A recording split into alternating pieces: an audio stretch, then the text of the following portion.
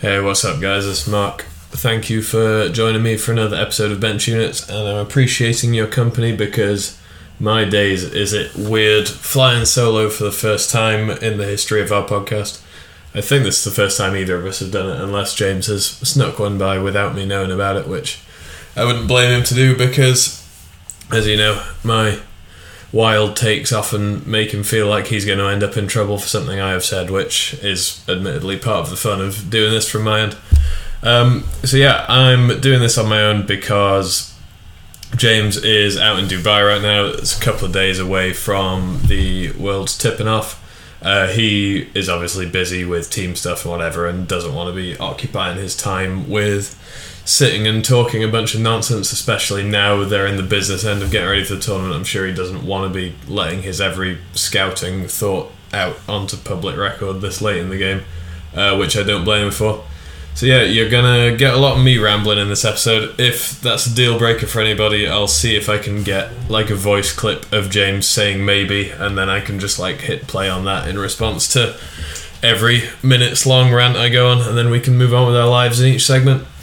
So yeah, Worlds is coming up. Opening ceremony is 9th of June. By the time this comes out, it will be the 8th of June, so not long left to go. First games tip on the 10th, I believe. Dubai time is 3 hours ahead of UK time, or 2 hours ahead of mainland Europe. If you're anywhere else in the world, you'll have to do the maths for yourselves, because they're the only time zones I ever deal with frequently, so I'm not overly up on the hour gaps from place to place.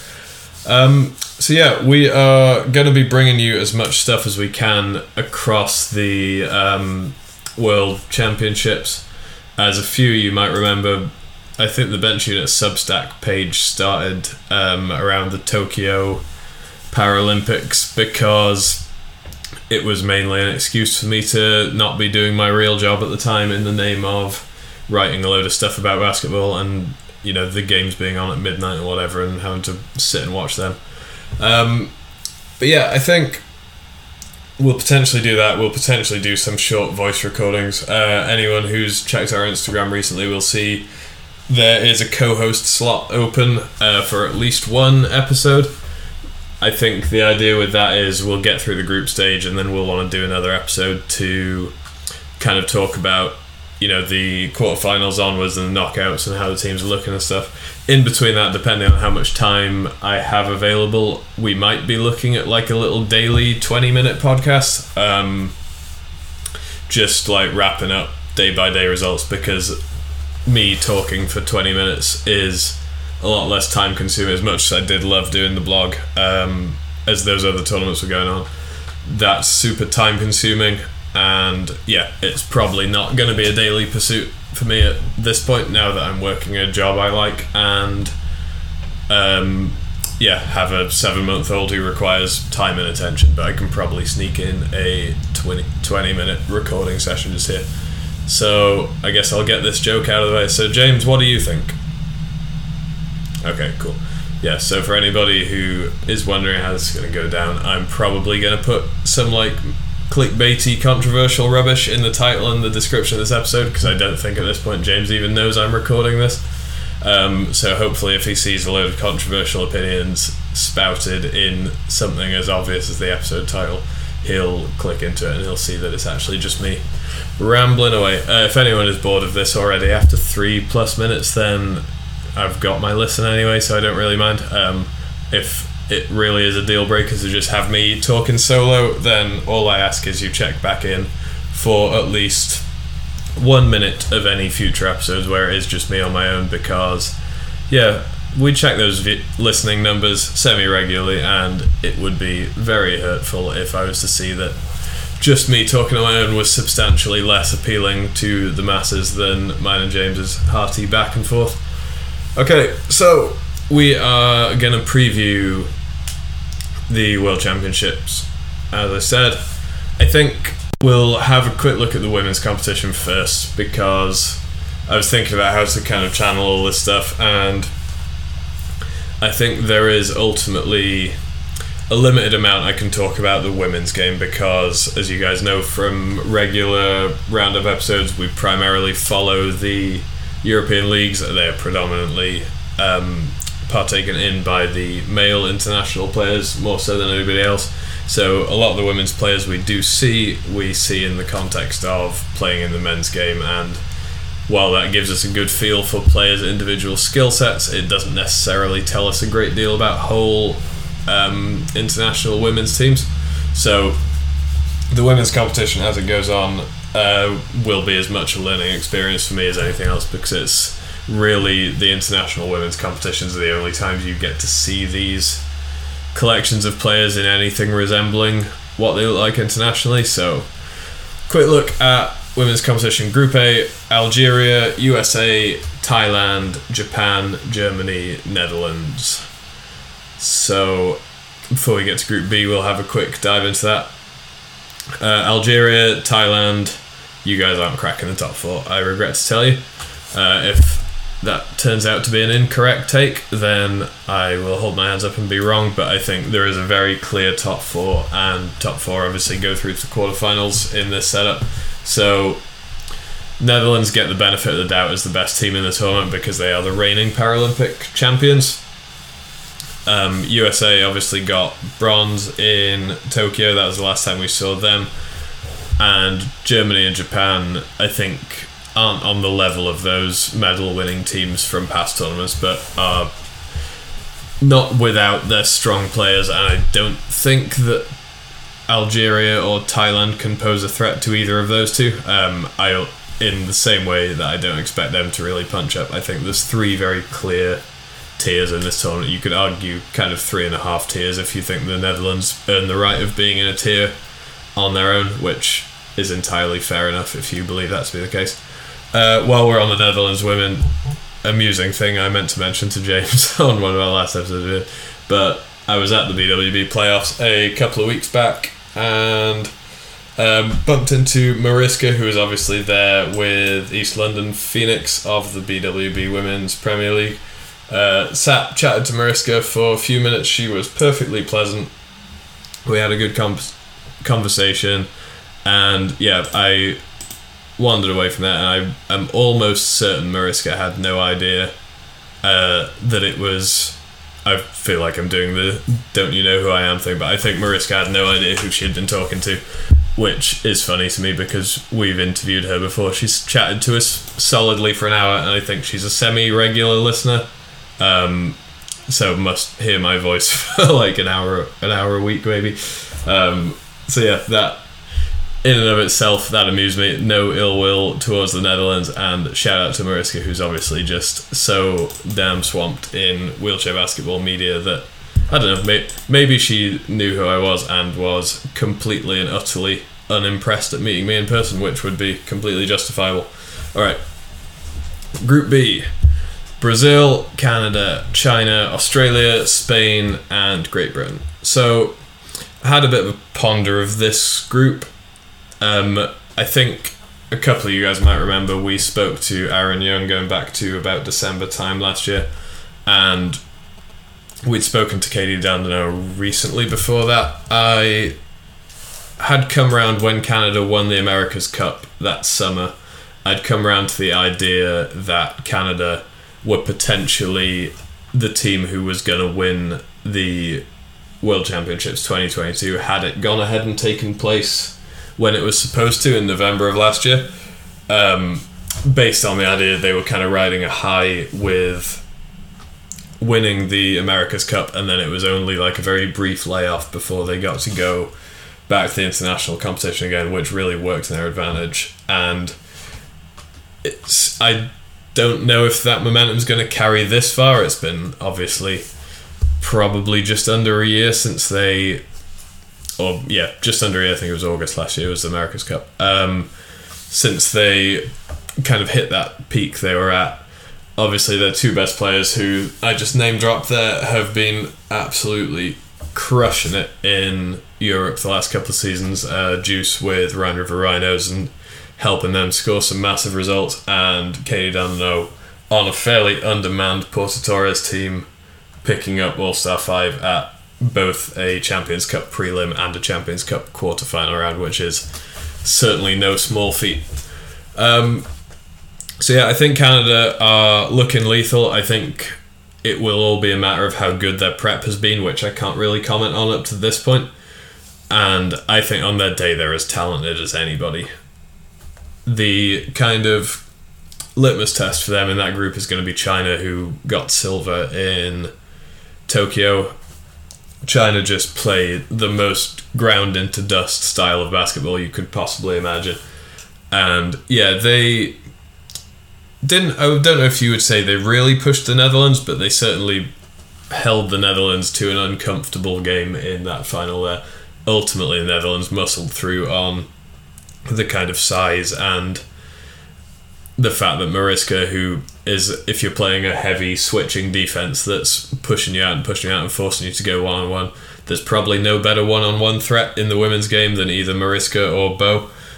Obviously, Canada have two staunch 4-5s of their own, so there is every argument that they can leverage that same strategy, but China don't have the setup of a traditionally successful wheelchair basketball team in the women's game, but they've obviously proved themselves a couple of years ago now, and they, I guess if we're saying Netherlands have to be favourite in Group A, then you would say China maybe do for Group B, just because they have the historical success, but I prefer the upside of Canada to China, and also the Canadian players are much easier to get as podcast guests, and I will continue to champion them for that exact reason.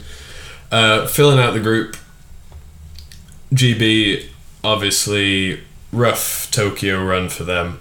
Don't think this figures to get any better.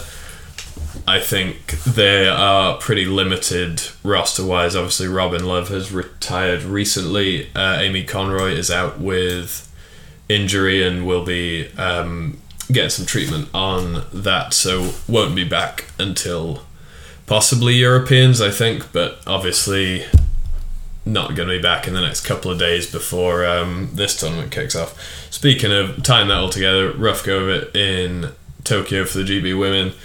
Amy, me and her had a bet because she was convinced at the time that GB were going to prove everybody wrong at that tournament, and there was a bet that if GB were to finish lower than a certain seed, or it might have been if GB didn't win a medal, I don't know, she was going to get a tattoo of my choosing, and she has never followed through on that. So yeah, GB, younger group, still some established players in there. Helen Freeman's still there, so they, still have a lot of ball handling, shooting capability in that resource at least. Should mention on the absences, Laurie Williams, who is Robin Love's partner, is obviously out after having had a baby recently, so congratulations to both of them. Rest of the GB roster, they've got obviously Joy Hazelden is there. They've got guys, or girls should I say, Charlie Moore is there, who's had obviously a great season. Go and check the episode out with Phil from a few weeks back if you want to hear about what role she's been playing. Soph Carrigill has won the BWB Premier League with Manchester Revolution, so they've got pieces. I don't know if they have a natural hierarchy in this group in the way they did with their arrangements of bigs previously, and I think they are gonna lack a little bit for, I don't think they lack for size. They got Lucy Robinson, who is, up for battling with some of the bigs in the women's game. Ditto for Jade Atkin, but I think they probably missed the combination of size and mobility that Amy gave them. I don't think they've got anybody who replicates that really, and also I think they miss Robin's shooting to some extent, so it's going to certainly be a different stylistic look for the women if nothing else. Rest of this group, Australia released their squad pretty recently. They're kind of running it back with essentially the same group from Tokyo, where they were similar to how I described Japan, just everything, where they're tough enough to give some good teams a run. I think they will probably squeeze the 4th spot over GB, I would say. That's going to be a one to watch. I think we could probably pencil Brazil in to be last in that group, and I think Spain are probably a little bit above GB. Australia in that 3rd spot behind Canada and China, but I wouldn't be surprised if those kind of 3 to 5 spots juggled a little bit. I think that's really a case of the teams finding their feet when they get out there, because I think they're all pretty close in stature at this point. As far as the tournaments go, I'm going to make my medals games prediction. I'm not going to do the finishing first, second, third, fourth. But I'm going to say who I think is going to be in the medals games when they come to it. I think we are going to see Netherlands and Canada in the gold medal game for the women. Obviously, if Canada beat China, as I suggested, I think might be the case. That helps them avoid the Netherlands until the final in the crossovers. And then I think we're going to see USA-China in the bronze game. If anyone is looking forward to me being drastically wrong, then bookmark this time on the podcast and feel free to hit me up in a couple of weeks' time when this is all flushed out. Okay, men's competition. So there was 12 teams in the women's we've just gone through. There are 16 teams in the men's competition. At this point, there's 4 groups of 4 teams, and I think a couple of people fed it back to me after we did the preview of the Easter tournament. I think I came across a little bit pessimistic on the standard of the games there and the international game generally at the moment. And I think that's probably fair. I would say I think the quality has proven itself in the most recent couple of friendly tournaments that were in, first one being in Cologne and second one in Yalova in Turkey. I think the standard has proven to be better as teams have gotten more comfortable, or they've kind of narrowed down from their 16 to their 12 and they're not running lineups that aren't really game relevant. That said, I look at some of these groups and my overwhelming feeling is it's a little bit of a shame some of the teams that aren't here for various reasons. Obviously people might remember Turkey got knocked out of the qualification for this at the past Europeans because there was a COVID outbreak. They suffered it first and they had to withdraw all their games, and they finished last, so they obviously can't qualify for Worlds on that front. Spain lost a game to France and should have been here, so maybe I shouldn't say it's a shame they're not here because they had every honest right to earn the spot and didn't. And then the other COVID-affected team was Japan out at the Asia-Oceania qualifiers, which is a shame for those guys because they were coming off their Tokyo appearance where they finished second and I think shocked everybody, and this would have been a good opportunity to build on that considering they're running most of their guys back, with the exception of Akira Toyoshima, who I think is retired now. But Japan have been playing as many friendlies as anybody. They went to both Cologne and Yalova for their friendlies, which shout out to them because obviously they understand the importance of keeping their group playing together over summer even when there's not a tournament for them to be necessarily ramping up for in the immediate future. But yeah, I think when you contrast those teams that aren't there and then you look, each group's kind of got a gimme team to some extent. So Group A's got the Arab Emirates, Group B has got Egypt and Thailand, and then there's across C and D there is South Korea and Iraq. So I don't think South Korea are necessarily as weak as those other teams. I think they're the best of those 5 I just listed, but this feels a little bit weak compared to the Hamburg World Championships, which was 5 years ago now, and it kind of felt like there was just quality up and down the tournament, with the exception of maybe I think Morocco were the African representative at that one and they were not up to it. But yeah, it very much feels like there's going to be a bottom end of this tournament that are almost going to be playing for supremacy amongst themselves outside of the wider tournament. And yeah, it feels like we could have had a do-over somehow on the qualifications in the interest of getting the better teams out. I understand that's not how this stuff works, but that's how people want to watch it. So let's look at groups. Australia, Italy, Brazil and Arab Emirates make up Group A. Australia were in Belgium at the Easter tournament. Wasn't blown away by them. They were one of those teams I talked about. I think they have looked considerably better as they went up against the USA and Turkey and Japan out in Yalova. They took a game off the USA in pretty convincing fashion, a very, very hot shooting game from Tom O'Neill-Thorne, who was very good with what Ilunion needed of him, but I don't know if I would have expected that to necessarily translate to him being on fire in a shooting capacity, because he was only shooting the ball like somewhere 5 to 8 times a game with Ilunion. He came out firing in this game at the very least. Few you might remember, we had Australia GB in Tokyo, and Tom scored something like 13 in the first quarter with a couple of made threes, and yeah, he's obviously very capable of those hot streaks. And when he was firing, and Sean Norris and Tristan Knowles were both, shooting their usual kind of percentages, Australia looked pretty dangerous.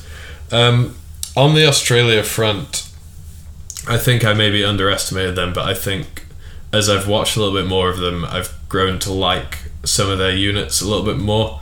They got the young guy Ethan Laird, who they are rolling out as part of their 3 mids lineup, and the other change they've made to that 3 mids lineup is they're predominantly playing Tristan Knowles over Bill Latham, which would seem a little bit counterintuitive, because you would think if you were playing 3 mids you would want to have some like a true big out there, and I think they will use Bill Latham in that capacity if they get up against, say, GB, where Lee Manning is out there, or Alex Haluski with Germany, or guys like that. But I think Tristan Knowles and his kind of steady hand and shooting the ball allows the mids to thrive a little bit more than trying to work around a slightly more static mismatch shooter or inside guy like Bill. And yeah, I think the other element of that is they actually start Bill along with, or they did in Yalova, I shouldn't say they do it as if it's hard and fast, the rules of the tournament, but they started a 3-4s unit in Yalova with Bill, CJ Grogan, and Sean Russell, who probably a few of the listeners won't know if you're not following the Australian League closely. But yeah, they go kind of old school Aussie 3-4s. I thought CJ really gave them a bump. We obviously had him on the podcast semi-recently, and we talked about what his role in the Aussie men's team might be. I was going to say his role in the Rollers there, but that sounds ridiculous. Might be. I think CJ did a really good job of whatever unit he was in, being able to kind of play somewhere between the roles of Sean Norris and Tristan Knowles, and like counterbalance whichever one of those guys he might have been on the floor with at any given point. And yeah, in that Bigs lineup, I thought he was a really good ball handling option to feed those other 2 guys who mainly want to play without the ball. Interestingly, with that Aussie team, their 3-4s and 2-1s unit, they don't play Yannick. I'm not entirely sure what the thought process behind that is. But they play both Frank Pinder and Sam White, I think is the other guy's name. They roll those 2 guys out there, and yeah, they just play real old school, very structured Aussie basketball. And yeah, I think Frank Pinder looks like a good player, man. He's very deceptively quick. I don't think you would necessarily think he was that quick for how he sits, but yeah, he works hard for the bigs. He's finished fairly well from what I've seen, and I think that lineup maybe isn't going to roll out too often against the top teams in the league, but in the competition. But I think it's given them something to go to when that 3-3s unit sometimes gets a little bit unstructured. I've talked about Australia a lot here, but yeah, I've been impressed with what I've seen from them. Moving on to the other teams in Group A, we'll knock these 2 off fairly quickly, but yeah, Brazil kind of moving on to the next stage in their life cycle as a team. They've long been held down by Leandro de Miranda and Marquinhos, I can't remember his surname, but the double amp who played for Cantu a few years ago. This sounds like I'm picking a stereotypical Brazilian name, but I think his last name actually is Silva, or Da Silva, so apologies if I've been insensitive on that one. But yeah, I think Brazil not gonna have the upset potential they had a couple of years ago. I think if we look back at 2018, they were in that group with, I'm doing this off the top of my head, but they were in the group with Italy and Turkey and Japan, and those 4 just went round beating each other in a circle. So yeah, they maybe don't have that this year. I don't know a lot about the guys that they've brought in, but I think they're a pretty young team. And certainly against Australia and even against Italy, who've got some very established guys, they're going to have to score one of those games as an upset at the very least and handle business against UAE to make the quarterfinals. And that seems like a tall ask. I think, to be honest, that would have been a tall ask even with their veteran guys that we just mentioned in place. But yeah, they should have favourable odds against the UAE, who are qualified as hosts. I will be entirely honest, I don't know a damn thing about Dubai or United Arab Emirates basketball. I think this is a region of the world that's kind of still finding its feet. Obviously they qualify as host because there's the host element of it, and there's also the host region gets extra teams added in. They get a spot they wouldn't typically get, so that's how Iraq have ended up in here, I believe. But yeah, UAE are probably going to finish bottom of this group, and that's just the way it is, man. Sometimes when you qualify as hosts, you're there for the experience, and all you can do is take it away and build on it for future iterations. I think if Dubai are serious about wheelchair basketball, there's certainly countries that probably have an equivalent amount of talent and don't have anywhere near the national infrastructure or financial backing to be able to make anything of it. I think if they are serious about it and have some talented guys, we're probably only a number of years out from them being at least a respectable team and a well-run program, because that region of the world not short on cash to throw at these things. So yeah, Group A I think is going to end up shaking out exactly as is. So Australia, I think, the best team in that. I think Italy is second best. Italy, a little bit of a wild card. They don't have Marco Stupanengo, who missed the second half of the season for Giulianova, so they are effectively entirely high pointers and a couple of lows. And yeah, their lows are good. Big Driss Said fan. Ahmed Rarahi was obviously phenomenal at Euro Cup 1. But yeah, they just are going to be very, very rigid in what they can run. And they can trot a couple of 3-5s out there. I think they have 3-5s this time, maybe. And they can do that, and usually most teams would do that to be able to get a 2-pointer on court instead of having to roll 2-1s out all the time. But I don't even think they've got that option this time, because there's just not enough versatility in their units. And even if they've mastered going 3 big, I think there's probably a reasonable argument that the Aussie 3-4s unit is better than what they can roll out anyway. And if you're good at one thing and somebody else is good enough to beat you at your own game, you're probably in trouble. So I don't see a roadmap to Italy beating Australia, but I think they're probably head and shoulders above Brazil and UAE. Okay, Group B. So Egypt, not going to comment because I don't know anything about Egypt. Ditto Thailand. Germany and Canada is where it gets potentially interesting. So Germany, obviously, were at the tournament that was hosted in Cologne. They didn't look massively convincing at times, but they then scored an upset win over GB men.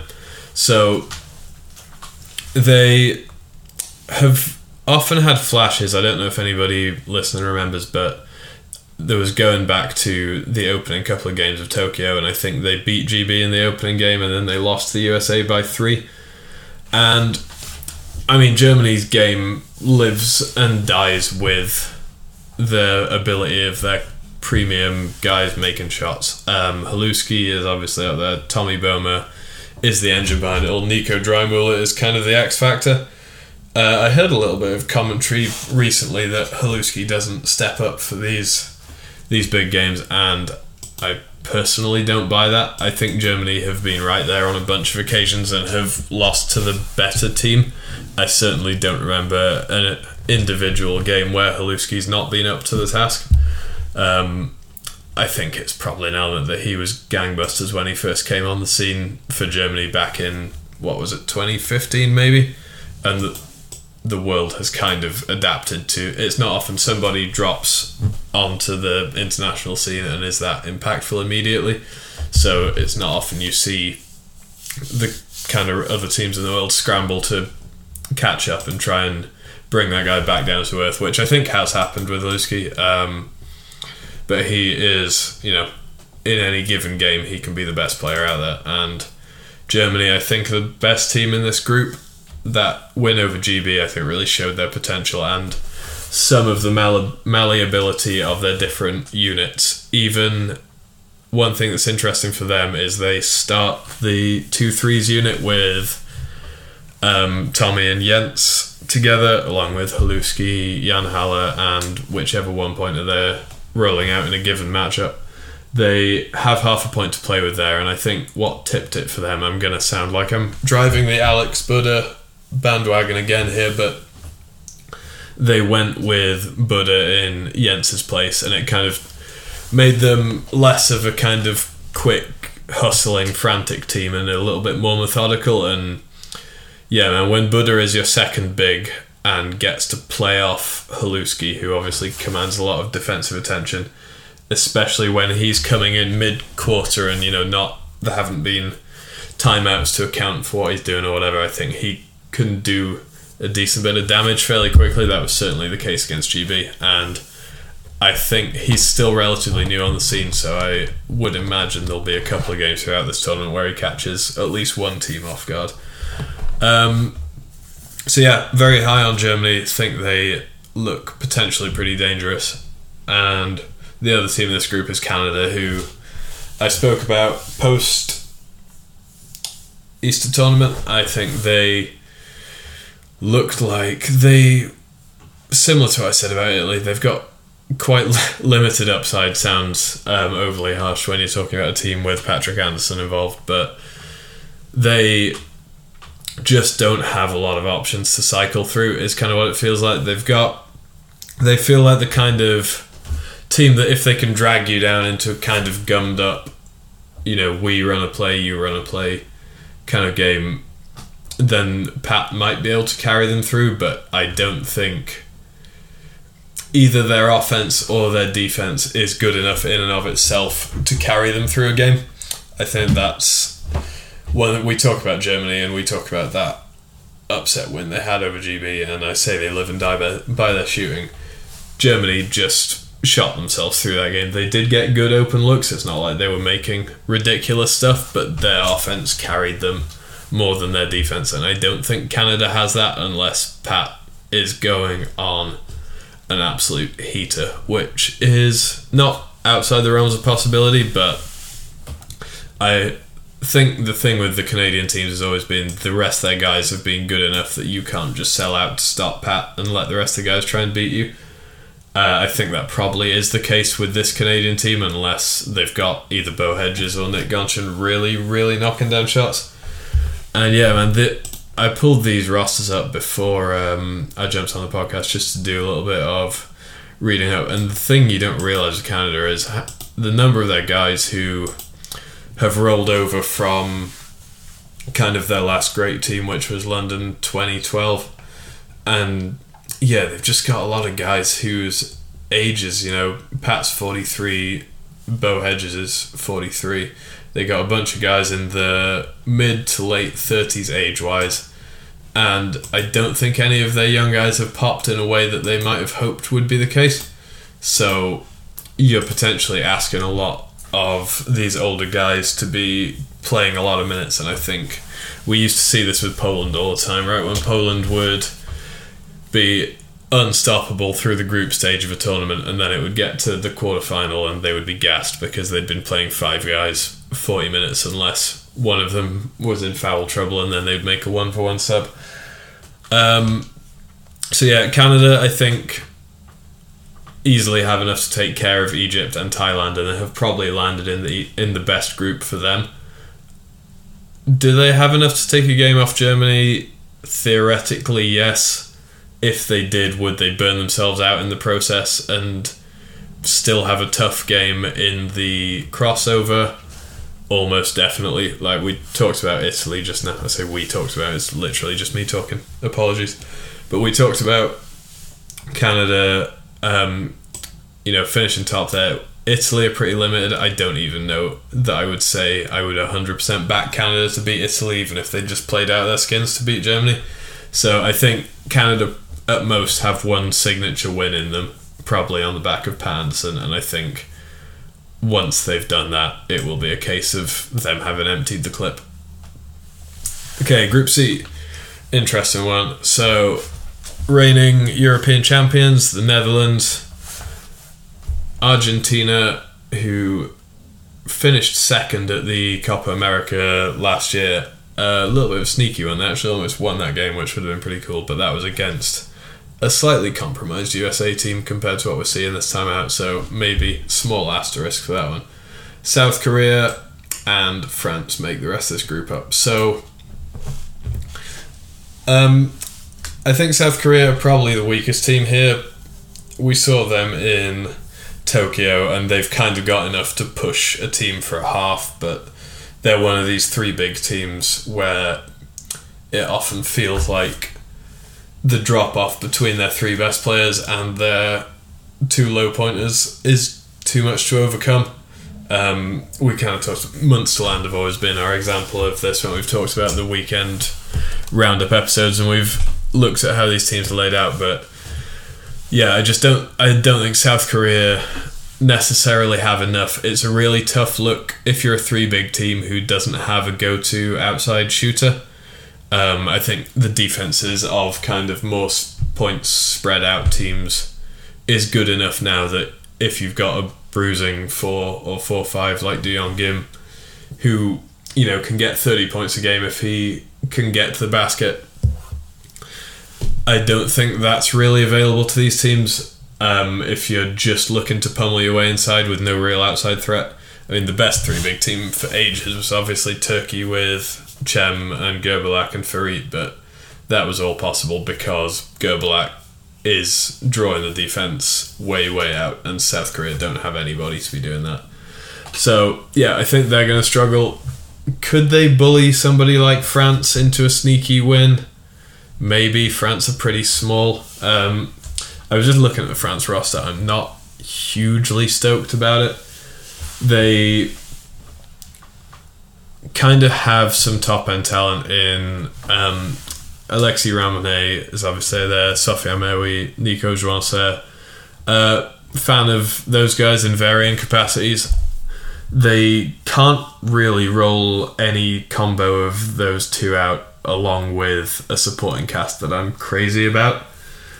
They have slightly exasperated the issue by they've got a big 2-5 in Remy Bale and they've got a small 2-5 in Louis Hardouin.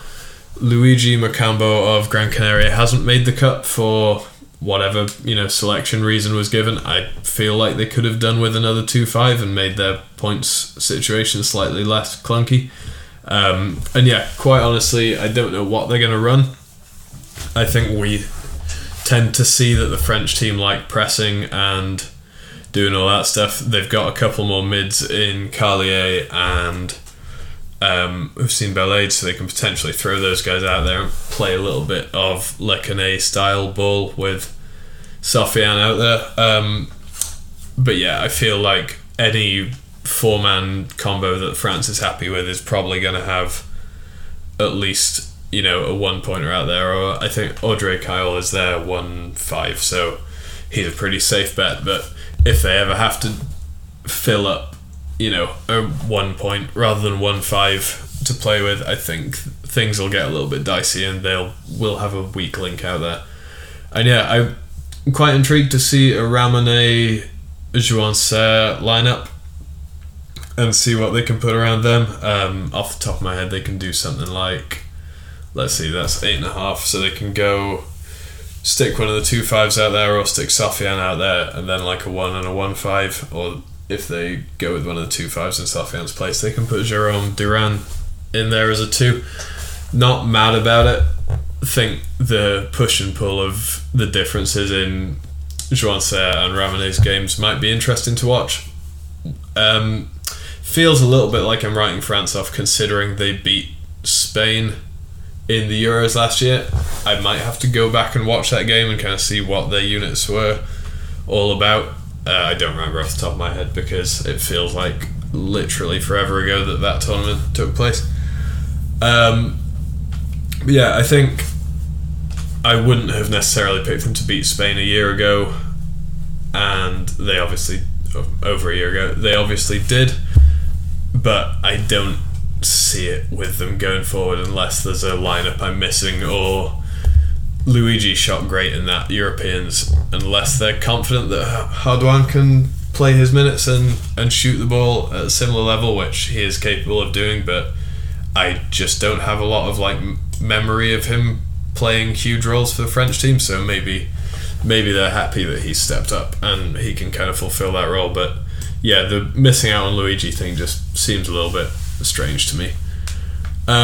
Elsewhere in this group, Argentina rolling it back with the same group for roughly the 78th straight international tournament, so they'll be able to stick with their preferred starting five they've had basically since I've been watching wheelchair basketball, which is Adolphe Baudoun, Adrien Perez, then Gustavo Villefanier, Joel Gabas, those two guys obviously from Bergamo, and then they can swap in and swap out Albert Esteche or Maxi Ruggeri. So that's a very competent starting five, as we saw at the America's Cup last year. Adolphe Baudoun, can orchestrate an offense with best of them, but I think they are potentially going to struggle against more mobile teams. I think Perez is a really good player, but I think as we saw with Valladolid this year, he plays really well off an outside shooter that he can run the pick and roll game with. I just feel like Baudoun is not at the same level of mobility and consistency that Fabian Roma was for Valladolid, and I think some of the more mobile teams, and particularly in the Netherlands, who they're going to have to battle in this group with all their mobile threes, are potentially going to do everything they can to limit Baudoun, and that's potentially going to limit Perez's game, who's maybe their most consistent finisher.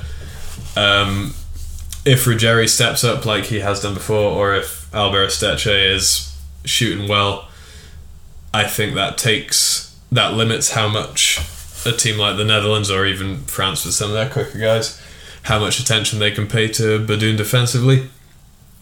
The one thing I was trying to work out with Argentina is Matias Mendes has obviously come off a strong season with Leganés this year, and I was hoping, I can never remember what points he is because he gets junior point in the Spanish league, because everybody gets junior point in the Spanish league, but he's a 3. I was hoping they would be able to do something like Villefanier and Gabas out and run a mids lineup with, let's say, Mendes and Esteche in. So that would be Baudoun, Perez, Mendes, Esteche and Ruggeri. That is half a point over, which I was very sad to discover.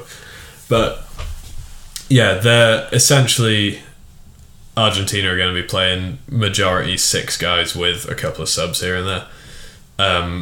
What Mendes' role is, can he be an X factor? Yeah, I think he can have like a hot shooting quarter, but I think he's maybe not well rounded enough yet where he's going to come in and take over a game, because I think the majority of his game is catching and shooting the ball on the weak side, and I think teams at this level are prepared to sniff that out if he makes a few in a row.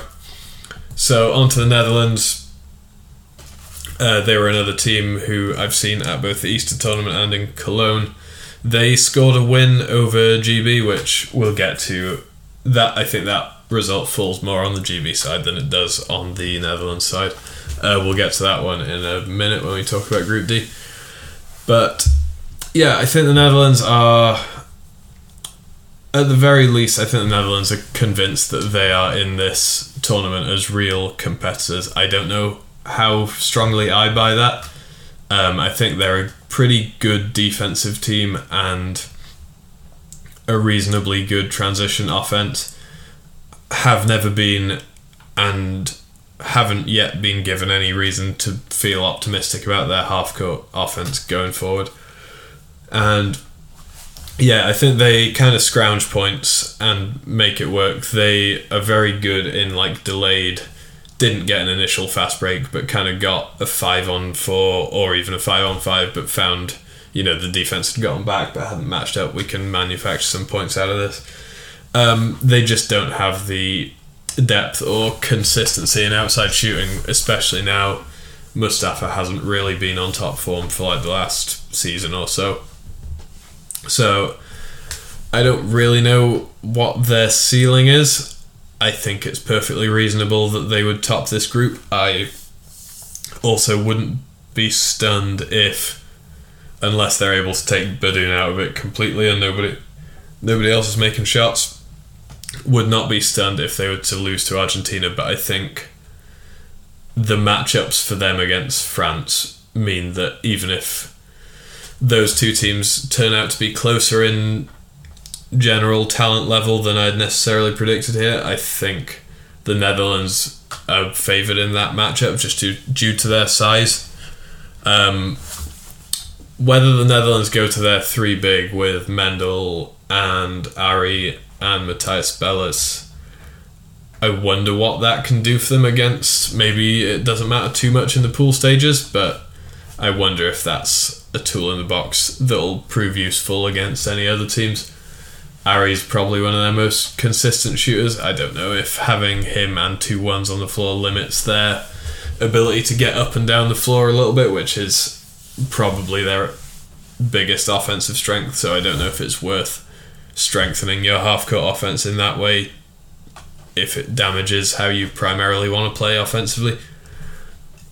So yeah, I think advancing from that group, I would have Netherlands and Argentina. Would I be stunned if France upset Argentina? I find it a little hard to believe, but no, I think France on the back of a big Nico Johnson game, or even Argentina might be a sneaky Ramone matchup where, although Argentina roll out a good few mobile mids, I don't know if there is an obvious Alexis Ramone defensive candidate out there. So yeah, I think France more likely to upset Argentina than the Netherlands. Could they sneak in second? Maybe. I would call Netherlands and Argentina to finish top 2 in some order. Okay, Group D, last one. So, as was the case with Egypt and Thailand, I don't know enough about Iraq to comment on them. Thought the same was true for Iran because they seem to just lose players at every international tournament, but there's actually some good news in this one, having just had a look at the team list. So Omid Hadiazar is suiting up for Iran again after a couple of tournaments not doing so. Same for Morteza Abidi of Fenerbahce and Mohamed Hassan Sayari, who is also Fenerbahce and I think has actually been with the Iranian men's team for the long run, even as the other guys have been dropping like flies. He's there, and I don't know how much anybody watches the Turkish league, but my days, that guy can shoot the ball. So Iran basically can roll those two guys out. That's 11 points combined. They've got a couple of solid 2s and 1s, so I think they can roll those guys out, but I think they're going to struggle depth-wise because their other 4s and 3s drop off a cliff after those guys I just listed. And yeah, I mean, obviously we saw Iran in 2018 was kind of their bursting on the scene party when they had Morteza Ebrahimi in that lineup we just mentioned. But I think probably one of the secrets of that team, although they were very obviously capped because they played 2-1s all the time, and it got exposed as soon as they played like the USA and Australia, who had a spread of mobile guys. The strength in numbers of their bigs was kind of an advantage for them because they played Hadiazar, Abidi and Ebrahimi, and they also had Sayari and Moji Kamali coming off the bench at that point. They certainly don't have anything like that now. That's not to say that Hadiazar and Sayari can't win a couple of shootouts for them single-handedly, but I would feel much more optimistic about Iran being able to do such a thing in any other group, but the other two teams in this group are the USA and GB, who I think are purpose-built to stop those kind of slow chugging three big teams. But all that said, I think anyone outside of this group, Iran is relatively capable. Maybe wipe Australia off there, but they're not going to bump into them, assuming the respective teams qualify for the quarterfinals.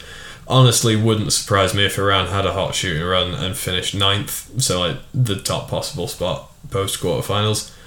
But they are also, as we talked about with Canada, they might be a candidate to run out of gas at some point mid-tournament. So USA, GB, the fact that these teams end up in the same group at seemingly every tournament is wild to me. I don't know who makes this happen or why this happens, or if it's random chance, but I think interestingly you could have asked both of these teams pre-tournament if they considered themselves the favourites to win this one, and I think both teams would give you a resounding yes. I would say that sentiment is probably still true, despite the fact that each team has taken a loss or two in their prep games. I obviously know GB pretty well, just from being familiar with the games of all the players out there. They went to the Easter tournament and looked gangbusters. They just crushed everybody, and I think the chemistry and the continuity of the group was pretty obvious, even with the new head coaches in Joey and Bill Johnson stepping in. And yeah, GB looked like they certainly didn't have anything to worry about against any of those teams, but I think the rest of the world, as I alluded to, has ramped up into tournament mode a little bit more. The USA released their squad list.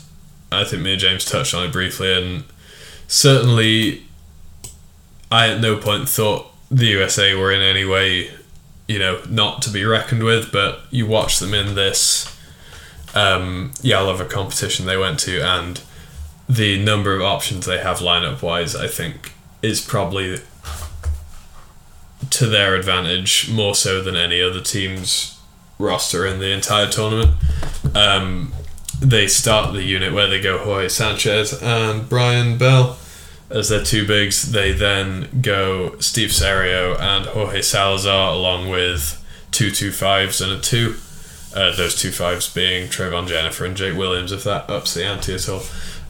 Sneaky third lineup of theirs I enjoyed. Not third, they definitely had more than that, but sneaky lineup of theirs I did enjoy was Serio and Salazar out there, and then Fabian Romo and a 2 and a 1. So Romo we obviously saw be the man for Valladolid for the majority of the season, but he was really out there as kind of a very purposeful catch and shoot weak side guy, or run a secondary pick and roll with their newest 1 point have played quite a lot. I think his name is Taylor Jordan, but he looked pretty solid, and I think that kind of spread of size is something they've not had most recently, especially since like Matt Scott and Josh Turek, who are two very big 3-5s, have retired. But yeah, Romo out there is kind of able to just capitalise on the space created by Serio. I think is an interesting look. I dare say he can get hot for a stretch and win them a game. But yeah, I think these two teams, USA and GB, will be fully expecting to see each other in the final again, the same way that happened in 2018. I think, had you told me that it was a USA GB final post Easter tournament, I would have gone with GB as favourites for this.